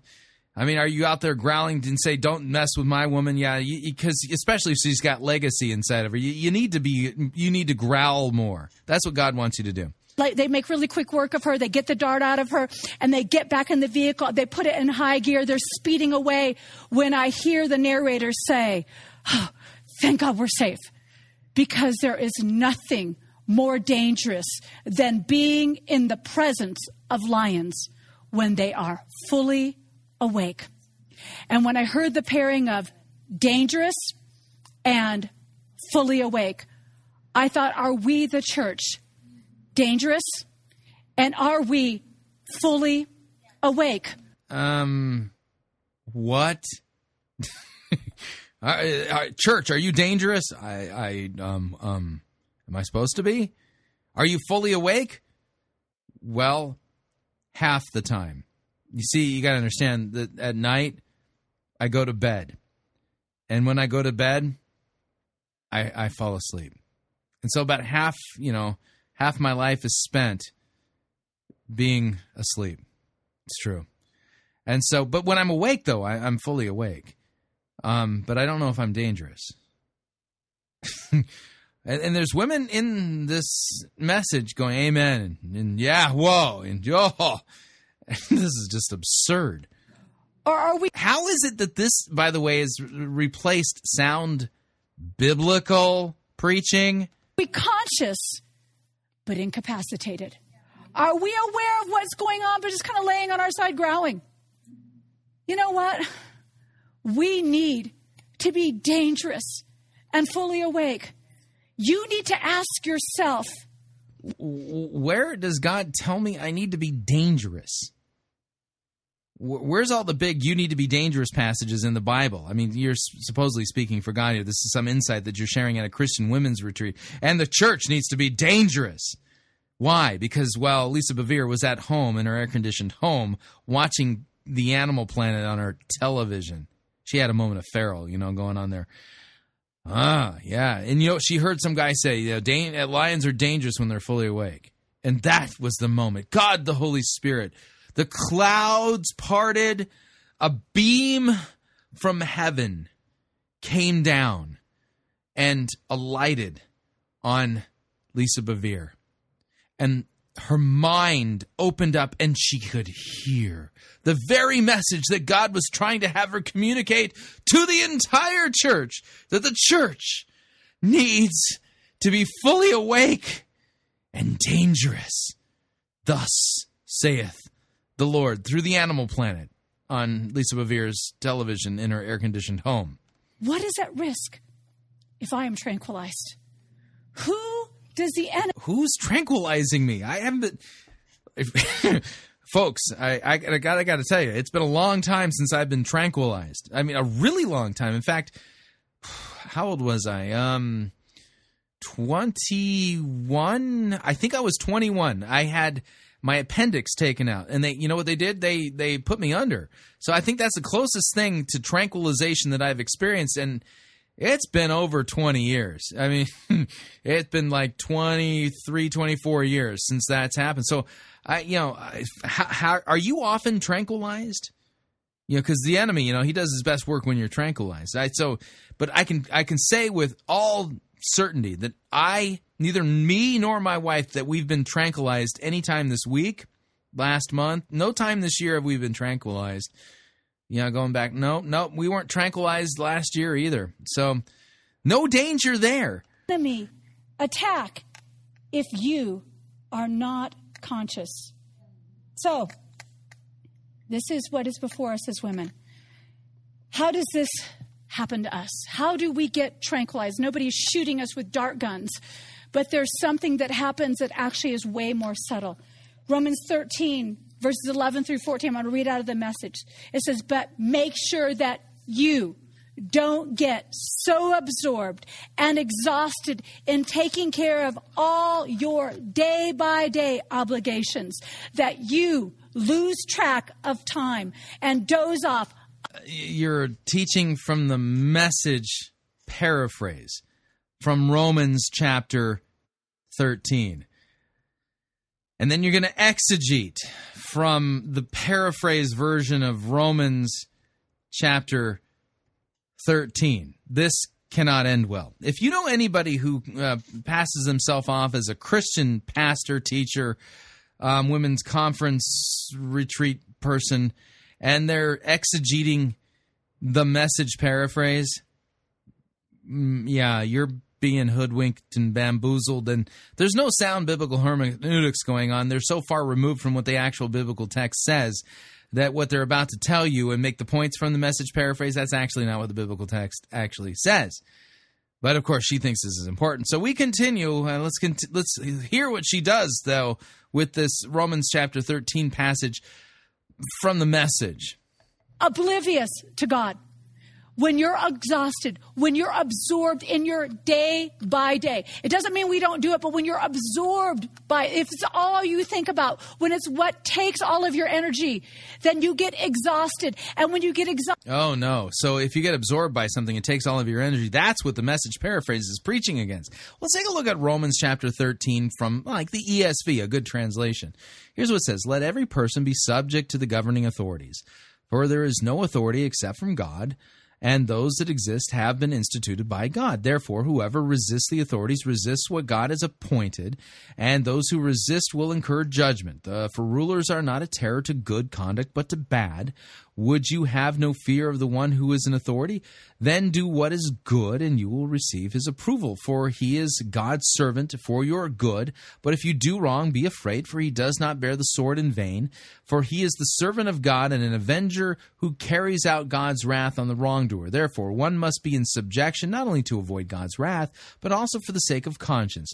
For because of this, you also pay taxes, for the authorities are ministers of God, attending to this very thing. Pay to all what is owed to them, taxes to whom taxes are owed, revenue to whom revenue is owed, respect to whom respect is owed, honor to whom honor is owed. Owe to no one anything except to love each other, for the one who loves another has fulfilled the law. For the commandments, you shall not commit adultery, you shall not murder, you shall not steal, you shall not covet, and any other commandment are summed up in this word, you shall love your neighbor as yourself. Love does no wrong to a neighbor, therefore love is the fulfilling of the law. Besides this, you know the time that for the hour has come for you to wake from sleep, for salvation is nearer to us than when we first believed. The night is far gone, the day is at hand, so let us cast off the works of darkness and put on the armor of light.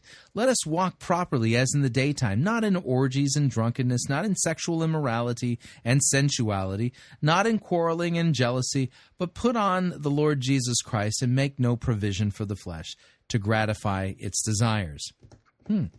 Nothing here about you being overcome and your time being sucked up and whatever. I'm not even sure what her point is at this point, but we continue. Exhausted, you know what? You get oblivious to everything but your state of exhaustion. It says oblivious to God, which is what we need to know, what God is doing. And then it says, the night is about over. Dawn is about to break. Be up and awake to what God is doing. Hey, we need to be awake to what God is doing. We don't need to be awake to what they're doing. We need to be awake to what does that mean?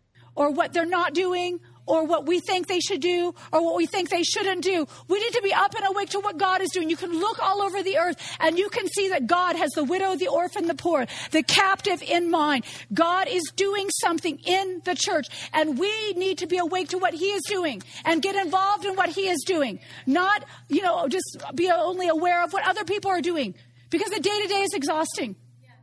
But when we do what God is doing, it's meat. It's strength. And it says God is putting the finishing touches on the salvation work he began. He's always been the one that began it when we first believed. We can't afford, you and me, sisters, we can't afford. God is putting the finishing touches on what? To waste a minute. Must not squander these precious daylight hours in frivolity, indulgence, in sleeping around, in dissipation, in bickering, and grabbing everything in sight. Get out of bed and get dressed.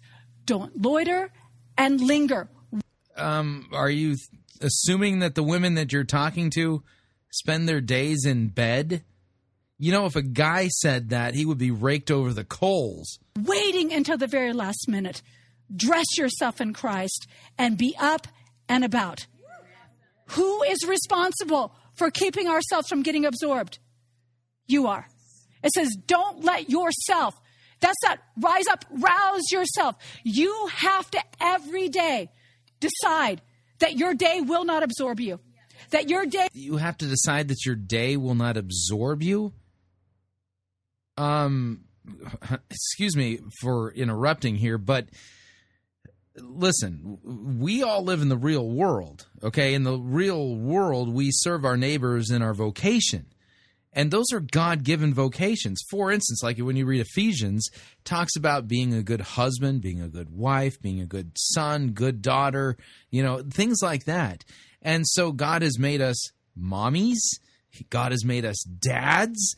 And so if a woman is a mommy and she wakes up every day and takes care of her children, that's a good work. That is a good and godly work. And if she's caught up in her entire day is spent doing that, she's doing the will of God because God instructs moms to be good moms. That's a good work according to Scripture. Why are you talking about their vocation as moms in a way that it's getting in the way of the thing that God really wants them to do? That, somehow, the way you're talking about it, it's as if being a mom is kind of something that, it's a distraction from the real thing that God would really have them do. So don't fall asleep and let all your energy be sucked up in that. That's the way you're talking. And the way you're talking is completely contrary to what Scripture says. They will not suck you in and drain the life out of you. The opposite of absorb is to radiate. It's to release. It's to, to generously give out. But when you're absorbed, when something sucks the life out of you, I have so many women and they just say, you don't understand. You're saying change your world. I've just got kids and I'm trying to survive in myself. I do understand. Been there, done that. But even in that season, you need to say, this isn't what's going to absorb me. The busyness of this season isn't going to absorb me. My children are for signs and wonders. They are for destiny and not destruction. And you need to raise your children. My kids are for signs and wonders and destiny, not destruction. What? With a mindset, you're positioning them for strength, to be alert to what God is doing and not to be absorbed in that moment. We're responsible for what we allow to absorb and exhaust us. You say, well, my husband, no, I'm sorry, it's you. It's you. You have to decide what you're going to give your energy to and what you're going to get your life from. What's wrong with giving your energy to being a good mom or a good dad or things like that? So we don't want to run so exhausted that we run the risk of being an oblivion Christian, incapacitated, growling, knowing something's going on, but not being able to find our feet. As the day begins, each of us has a journey every day, and it's a course of 24 hours. And Paul is actually saying, track the time. Track the time. And it's interesting. He starts with day, and then he goes hour and minute. It's that kind of, not even squander 1 minute. We need to, not squander means redeem it. Redeem it. That means you free it up for what's important. And so we all need to be people that free up our days for what's important. And don't say, well, Lisa said I don't have to do laundry. I do my laundry. I don't do my ironing because I'm awful. But I do my laundry. So I'm not talking about that. But it isn't what absorbs me. So there's a difference on the attitude on that. We don't want to wander off course. We don't want to live in a state of exhaustion and miss the path. People fall asleep at the wheel, they swerve. We don't want to be swerving. We want to know what path we're on. And we don't want to be insensible to what God is doing because he's putting the finishing touch on everything he began. This is the most exciting time. Finishing touch. The final thing before the house is ready. So God is the author and he is finishing what he began. And so this is really a constant theme that is... What is he finishing that he began? What are you talking about? It's going to be find our feet, find up, get dressed, get in motion. And right now, we live in a very dangerous time. And I can't even tell you how dangerous it is. I've, been declaring for years that women are answers to problems, but we need to actually realize what that might look like. Right now, they're saying 50 million women are missing, and that's conservative, off of the face of the globe. And you say, oh, I've heard about sex trafficking. Actually, this has nothing to do with sex trafficking. Sex trafficking has like 12 million. This is 50 million women missing because of something called gendercide.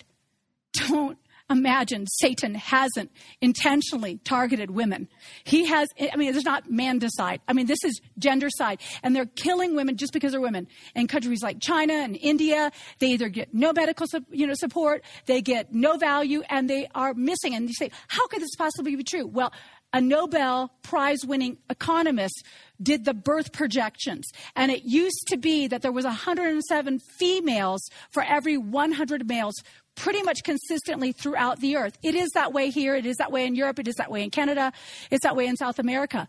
But guess what? They found out in countries like Afghanistan and Pakistan, there was 111 men for every 100 women. And those are nations that have been in war. So that doesn't make any sense. And they began to say, what has happened? How did these women go missing? And we don't notice it because it happens every day. And things that happen every day, you don't notice. And so this has been happening. And they're saying that 2 What does this have to do with anything? million women go missing every year. So 50 million, well, actually 67 to 102, but 50 million minimum, 2 million go missing every year. I was so appalled by this that I felt like everybody else needed to be appalled. And so I put it on Twitter. And my Twitter feeds to my Facebook. And so it went on Twitter, and then it fed to Facebook. Now, on my Facebook, I have the potential to respond or get, reactions from 37,000 people. And on my Facebook, I got maybe 40 responses. I actually think it was probably 35. But I got like 40 responses, and they were things like, what's gendercide? That can't be right. Are you sure? They weren't even, a couple of people were like, that's awful. But very few actually got the weight of that. But I also did a survey. I was getting ready to preach in a mixed audience, and I've been known to wear sleeveless because I hate pitting out my clothes. And so I had said, is it okay to preach sleeveless? And I actually didn't even say it was a mixed gender. I just said, is it okay for a woman minister to preach sleeveless? And then I went and recorded the Lioness Arising audiobook. Okay, woman preacher to preach sleeveless to a mixed audience of male and female.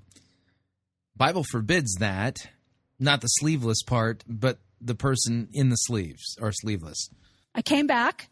My office said, what did you do? We had 450 responses on Facebook about the sleeveless issue. And there was the pro-sleeveless, and there was the anti-sleeveless, and there was a war among the pro-sleeveless and the anti-sleeveless, and they were attacking one another, and they were like 4 sleeves against sleeves attacking each other, and then some people were defending me, and there was just all this stuff happening. And, I said something like, okay, I'm a little disturbed that I say 50 million women are missing and I get 40 responses, and I say, sleeveless, and I get 450, and somebody said, well, you ask a question. So when you ask a question, you're always going to get more response on Facebook. But the truth is, I had also made a statement, and I said this. I said, gender alone does not qualify a man to be a leader. Therefore, gender alone should not disqualify a female. I said, virtue is the qualifier for leadership, whether we be male or female. And you would have thought I had said that Jesus and Satan were brothers. That got 500 responses. Again, people arguing among each other. Listen, when people have no purpose, they argue about what is permissible and what is not permissible. It happened in the day of Jesus. People were straining gnats and swallowing camels. 2 million women going missing every year is a camel. Sleeveless is a gnat. And we need to understand we get riled up about the unimportant because we are not part of what God has ordained for us as our purpose for our life. And people that have purpose get it, and they don't argue about sleeveless, okay? And I did want an opinion, and I was thankful if you gave an opinion, thank you. I wasn't wanting an opinion, but I didn't want a war. And I was really disappointed, and I had to delete the thread because I didn't want anybody to see Christians treating each other and calling each other's names over sleeveless. So I don't want you to have passive response. I think we need to be fiercely respondent to this. When I hear 2 million women go missing, I need to be upset. And if I'm not upset, I need to ask why I'm not upset. And I need to get whatever gunk is in my heart out until I'm actually upset about it. And you can say, well, that's an over there problem. Hey, what we tolerate for over there will eventually come over here. So we need to understand that over there problems are our problems. And if we're all a body, then it all affects each other. So we need to change that. So we need to actually have a fierce response. I love Hosea 13, 7 through 8. I'm going to read out the New Living. It says, so now, this is God talking. So now I will attack you like a lion, like a leopard that lurks along the road, like a bear whose cubs have been taken away. Hosea 13, 7 through 8 is not telling us to be lion-like. Let me read from the prophet Hosea, chapter 13. I'll apply our 3 rules for sound biblical hermeneutics: context, context, and context. Here's what it says. Verse 1. When Ephraim spoke, there was trembling. He was exalted in Israel, but he incurred guilt through Baal and died. And now they sin no more, and they sin more and more, and make for themselves metal images, idols skillfully made for their silver, all of them the work of craftsmen. It is said of them, those who offer human sacrifices kiss calves. Therefore they shall be like the morning mist, or like the dew that goes early away, like the chaff that swirls from the threshing floor, or like smoke from a window. In other words, the context of this passage is God's judgment against idolaters in Ephraim. Verse 4. But I am the Lord your God from the land of Egypt. You know no God but me, and besides me there is no Savior. It was I who knew you in the wilderness, in the land of drought. But when they had grazed, they became full and were filled, and their heart was lifted up. Therefore they forgot me. So I am to them like a lion, like a leopard. I will lurk beside the way. I will fall upon them like a bear robbed of her cubs. I will tear open their breast, and there I will devour them like a lion, as a wild beast would rip them open. He destroys you, O Israel, for you are against me, against your helper. Where now is your king to save you in all of your cities? Where are all of your rulers, those of whom you said, give me a king and princes? I will give you a king in my anger, and I took him away in my wrath. Yeah, see, this is a judgment. So I wouldn't exactly hold this passage up as one that we want to emulate, because what we're talking about is God using metaphorical language to talk about destroying evildoers. That's what he's talking about. This isn't a call for us to be more lion-like. Way. I will tear out your heart. I will devour you like a hungry lioness and mangle you like a wild animal. Okay. I actually think fierce factors into God's response. And I think... Yes, to idolatry, but that's God's response. The church is called to proclaim the ministry of reconciliation. Look at 2 Corinthians chapter 5. To announce to the world that God was in Christ reconciling the world to himself, not counting their trespasses against him. For God made him, Jesus, to be sin who knew no sin, so that we might be the righteousness of God. See, the church has been given the ministry of reconciliation. This judgment stuff of God gets to do that part. The church is about proclaiming the gospel and forgiving sinners. The punishments that God's going to bring on idolaters and evil people and murderers and stuff like that, that's up to him. Okay, and of course, somebody commits a crime and breaks the civil law, God will punish them through the civil authorities. But it's not the job of the church to come out fiercely against people and rise up like lions and tear their hearts out and stuff. Yeah, it's a misapplication and misappropriation of Hosea here. Sometimes we act passive, and we get passive aggressive, and then we're not aggressive with what we need to be aggressive with. We need to be aggressive on these issues. And a fierce reaction. Do I have moms here? Have any of you, when you first had your babies, did you ever have dreams about somebody trying to hurt your baby? Did you wake up almost trying to kill somebody? Okay, but see, that was a God thing. That protectiveness of, I am going to protect those that can't protect themselves, is a God response. And we need to not just be upset, because you can be upset and asleep. But if you're awake, you'll respond. And you'll begin to strategize how to be virtuous, how to be capable, and have that response. See, we don't need to kill and eat, but we do need to respond. And God did not save you to tame you. He didn't save you to make you domesticated and let out every once in a while to go to the bathroom. Said the woman who learned about lions while sitting in her air-conditioned home while watching television. Yeah. Boy, this is authentic feralness, isn't it? And fed once a day. He saved you so that you could be released to be more than a pet, because before you were domesticated by Satan, and now God wants to release you. Yeah, got any verses that say that? So we need to understand the difference of why. You know, Luke 4, verses 18 through 19, the Message actually really captures where we are. It says, God's Spirit is on me. It's on you. Because he has chosen me, chosen us, to preach the message of good news. No.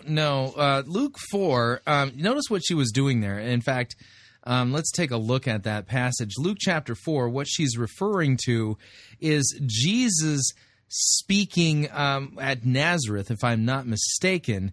And it's let me read it from the ESV, a real translation. Luke chapter 4, verse 16, and he, Jesus, came to Nazareth, where he had been brought up, and as was his custom, he went to the synagogue, and on the Sabbath day, and he stood up to read. And the scroll of the prophet Isaiah was given to him. He unrolled the scroll and found the place where it was written, "The Spirit of the Lord is upon me, because he has anointed me to proclaim good news to the poor. He has sent me to proclaim liberty to the captives, the recovery of sight to the blind, and set at liberty those who are oppressed, to proclaim the year of the Lord's favor." Then he rolled up the scroll and gave it back to the attendant and sat down, and the eyes of all the synagogue were fixed on him, Jesus. And he began to say to them, "Today this scripture has been fulfilled in your hearing." In other words, he was reading a messianic passage from the book of Isaiah and applying it to himself. Well, watch what Lisa Bevere is doing with this passage. She's inserting us into this passage in her misreading from the Message paraphrase. She's actually engaging in narcigesis during this jungle Jesus message. Yeah, let me back this up just a little bit. Here we go. Luke 4, verses 18 through 19, the Message actually really captures where we are. It says, God's Spirit is on me. It's on you. No, it doesn't say it's on me. It said it was on Jesus. Because he has chosen me, chosen us. No, chosen Jesus. It's a messianic prophecy. To preach the message of good news to the poor. Sent me, you and me, to announce pardon to the prisoners, recovery of... Yeah, apparently, who knew that this passage wasn't only just about Jesus, it's about Lisa Bevere. Of sight to the blind, to set the burdened and battered free, and to announce this is God's year to act. There needs to be an announcement of the now. And Jesus busted this out. And I love Jesus because he busts this out, carpenter's son, quoting Isaiah 61, and then sits down. And everybody's like, what was that? What was this carpenter's son, yelling this out and, reading the scroll of Isaiah? What does he think he is? And it says that everybody was looking at him. Yeah, because everybody knew that was a prophecy regarding the Messiah, and Jesus was claiming it for himself. And this is what he said. He said, you just heard Scripture make history. It came true. What? Just now in this place. So we have to decide, is Scripture going to make history in our life? Because Jesus actually didn't do anything there, but he actually took... Is Scripture going to make history in our lives? This is nonsensical now. Took this commission on and this purpose on. We are anointed for a reason. Christian means anointed. It doesn't mean escaping the rapture. It means anointed one. And so we need to be... So now we're little messiahs, because that's what Messiah means, anointed one. Got it? Anointed. We need to do that. And he sat down. But, if you're going to make history, you need to understand the next thing I'm going to tell you. If I'm going to make history, what if I don't want to make history? Am I sinning? I don't see any passages in Scripture that command me, thus saith the Lord, you need to make history. I'm serving my neighbor in my vocation. If I make history, I make history. If I don't, I don't. Who cares? These are things that God is concerned with, not me. And that is a quote by Laurel Ulrich, and it is that well-behaved Oh, Laurel Ulrich. Yeah, she's not found in Scripture. women rarely make history. And you can say, I don't What? Politely behaved women rarely make history? Uh-oh. believe that. I believe I'm so good and I can be well-behaved. Okay, let's talk about these history-making women in the Bible. Okay, now watch what she does here. This is, Rahab. What was she? A prostitute. Are you saying these women should prostitute themselves in order to make history? What was Rahab? Oh, a prostitute. Is that well-behaved? No, not only a prostitute, she lies to her king. She hides enemy spies. Okay? She is the only one that escapes judgment. She breaks allegiances with her own nation. Bathsheba, not well-behaved, adulteress. I don't know what that was. So you're thinking that if these women really want to make history, they should become adulterous prostitutes. That's the application I'm seeing from what you're doing with these texts. All right. Abigail, not well-behaved. Her husband had said, no, David. David can't be part of the feast. Abigail said, so sorry, it was all my fault. I'm going to bring you my portion of the feast. And by the way, David, I think my husband might just die when I come home and tell him all this. Will you remember me? Okay, so I don't even know. Then we've got Deborah. Deborah is supposed to be sitting under a palm tree, but no, she rallies the armies and she makes them all meet. She calls the princes of exile. Mary, teen pregnancy. Now, you'd think that she's actually rightly no, she's not even close to handling God's word right. Now we're up to Mary, the teen pregnancy. Jael. Yeah, no, Mary, the teen pregnancy. Yeah, she's not well behaved at all. She had a teen pregnancy. Virgin birth there, Lisa. The guy was asleep in her tent. Did she have to kill him with a tent peg? No. Yeah, Jael did. He was the enemy of Israel. Oh, but Jael, she just takes it to the limit. Then we've got Esther. She was warned from the other queen. You don't come if you're not called, and you do come when you are called. But she comes when she's not called. Tamar pretended to be a prostitute and slept with her father-in-law. Yeah, so the takeaway application is these women should become adulterous prostitutes so that they're not well behaved so they can change history. Yeah, that makes perfect sense. That's the worst. And then we've got Rosa Parks. Rosa Parks, yeah, she's not in the Bible. Yeah, it's true. She's not there. Rosa Parks, I don't know what happened with Rosa. I don't know if she was premenstrual. I don't know if she just got on the bus and she was like, I'm sitting down. This is ridiculous. This is a bunch of nonsense. I am not moving to the back of the bus. Well, actually, this message is a bunch of nonsense, for sure. And you know what? I don't think Rosa knew that in that moment her butt was making history. I think she just was sitting there saying, enough. This is so silly. Sometimes making history requires you sit. And sometimes it means you stand. And sometimes it means you go places you were not invited. And where in the Bible are we commanded to make history? Sometimes it means you rally an army you're not supposed to rally. It means different things. And sometimes it means you break allegiances with an enemy king to align yourself with what God is doing. Yeah, sure. Yeah, because we all have opportunities every day to break allegiances with enemy kings.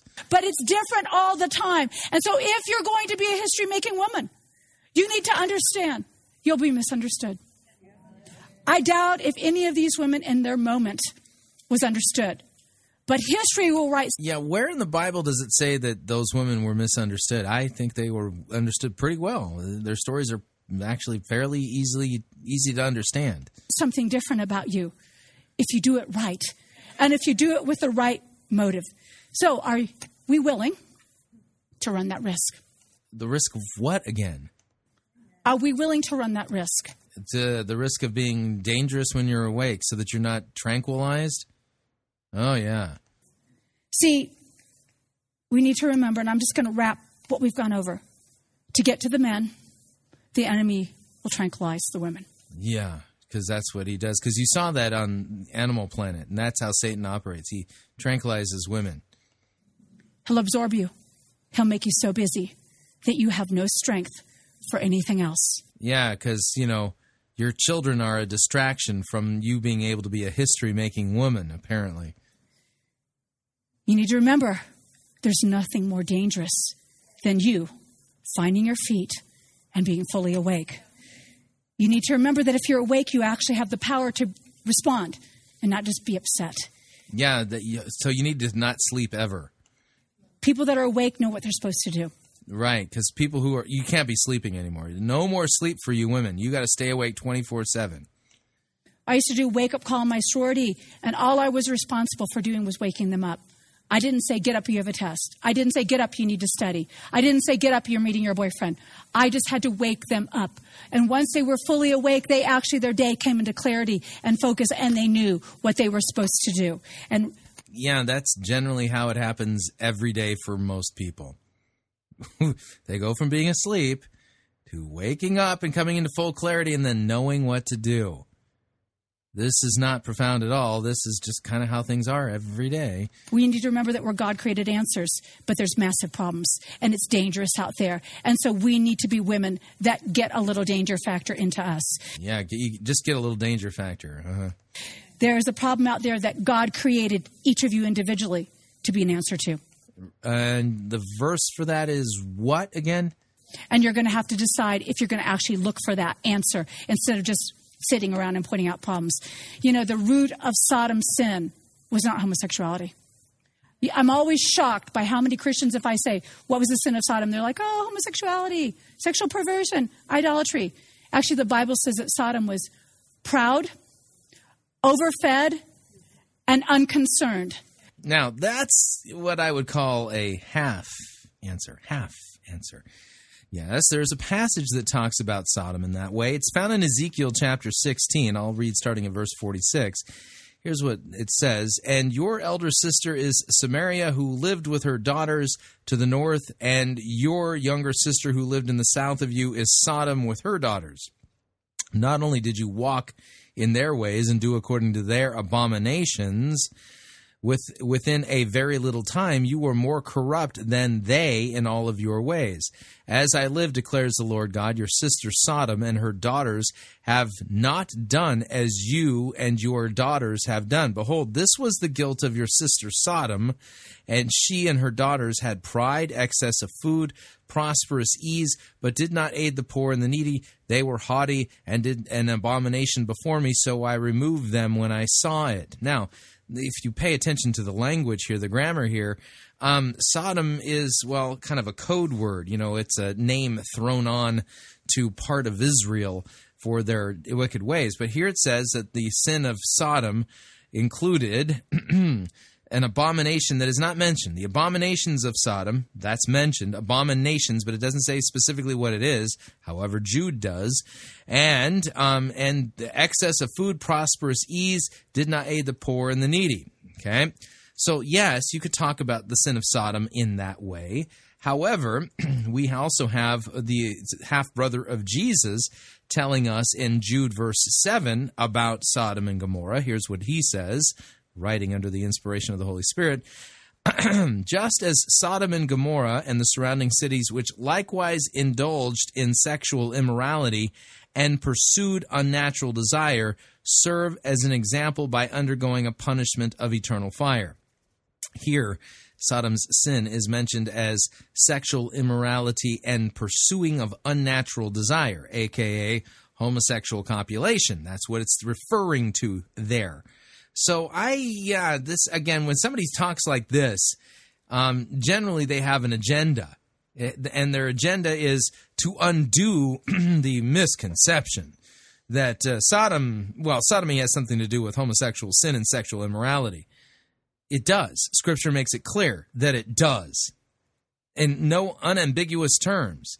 And yet we also have Ezekiel talking also of their ease and excess, and how they were haughty, and how they didn't help the poor and the needy. When you look at it that way, you go, oh, all of that goes together, doesn't it? Yes, it does. And yet, Jude singles out their homosexual sin. So keep that in mind. We continue. That they did not mind the plight of the widow and the orphan that was at their gate. And I need to ask, are we in that same posture of overfed and unconcerned? Because actually God talks to Israel and he says, you held up Sodom as like the ultimate sinners. And he said, but you know what? They look righteous compared to you. To whom much is given, much is required. We have been given abundance, and so we need to be generous people. It's better to swallow a gnat than swallow a camel. And we need to get those priorities in our life. You need to remember that God... Yeah, it's probably painful to swallow a lion, too. God did not save you to tame you. And that the well-behaved rarely make history. You know, Yeah, so don't be well-behaved. That's the takeaway, the application here. Don't be well-behaved. I wish it was different. I wish that I could tell you that you'll be completely understood. But we are women rising up in a season of transition between the way things are and the way they should be. And so we need to understand that we need to... Yeah, I don't even know what she's talking about. She sounds like she's got some agenda in mind, doesn't it? Strategize and be very wise and make sure that everything we do isn't for our own benefit, but it's for the benefit of all, that it's the benefit of others. And if we have that motive, we'll do it better. And so I actually want to just pray again, because I believe that you are here because you want to be dangerous and fully awake. So, Father... Yeah, no, you're done. Okay, yeah, sorry, I don't allow people who don't rightly handle God's word and who engage in jungle Jesus and narcigesus to pray for us. So there you go. I don't know what to make of that. It's a new category of eisegesis called jungle Jesus, and apparently you can talk about being feral while sitting in your air-conditioned home, watching television, the Animal Planet, and watching a documentary about lions, and then finding spiritual insights that apparently apply to all of the body of Christ. Who knew? Well, none of that was actually biblical. None of it actually conveyed to you anything that really truly was God's will. Like, none of it at all. All done in the name of Christian women's retreatage and things like that. So if your church is considering inviting Lisa Bevere, send them over to this sermon review and demonstrate that Lisa Bevere is not somebody who should be asked to speak to anybody, because she doesn't know what she's doing, yet alone she has no clue how to handle God's word. You get what I'm saying?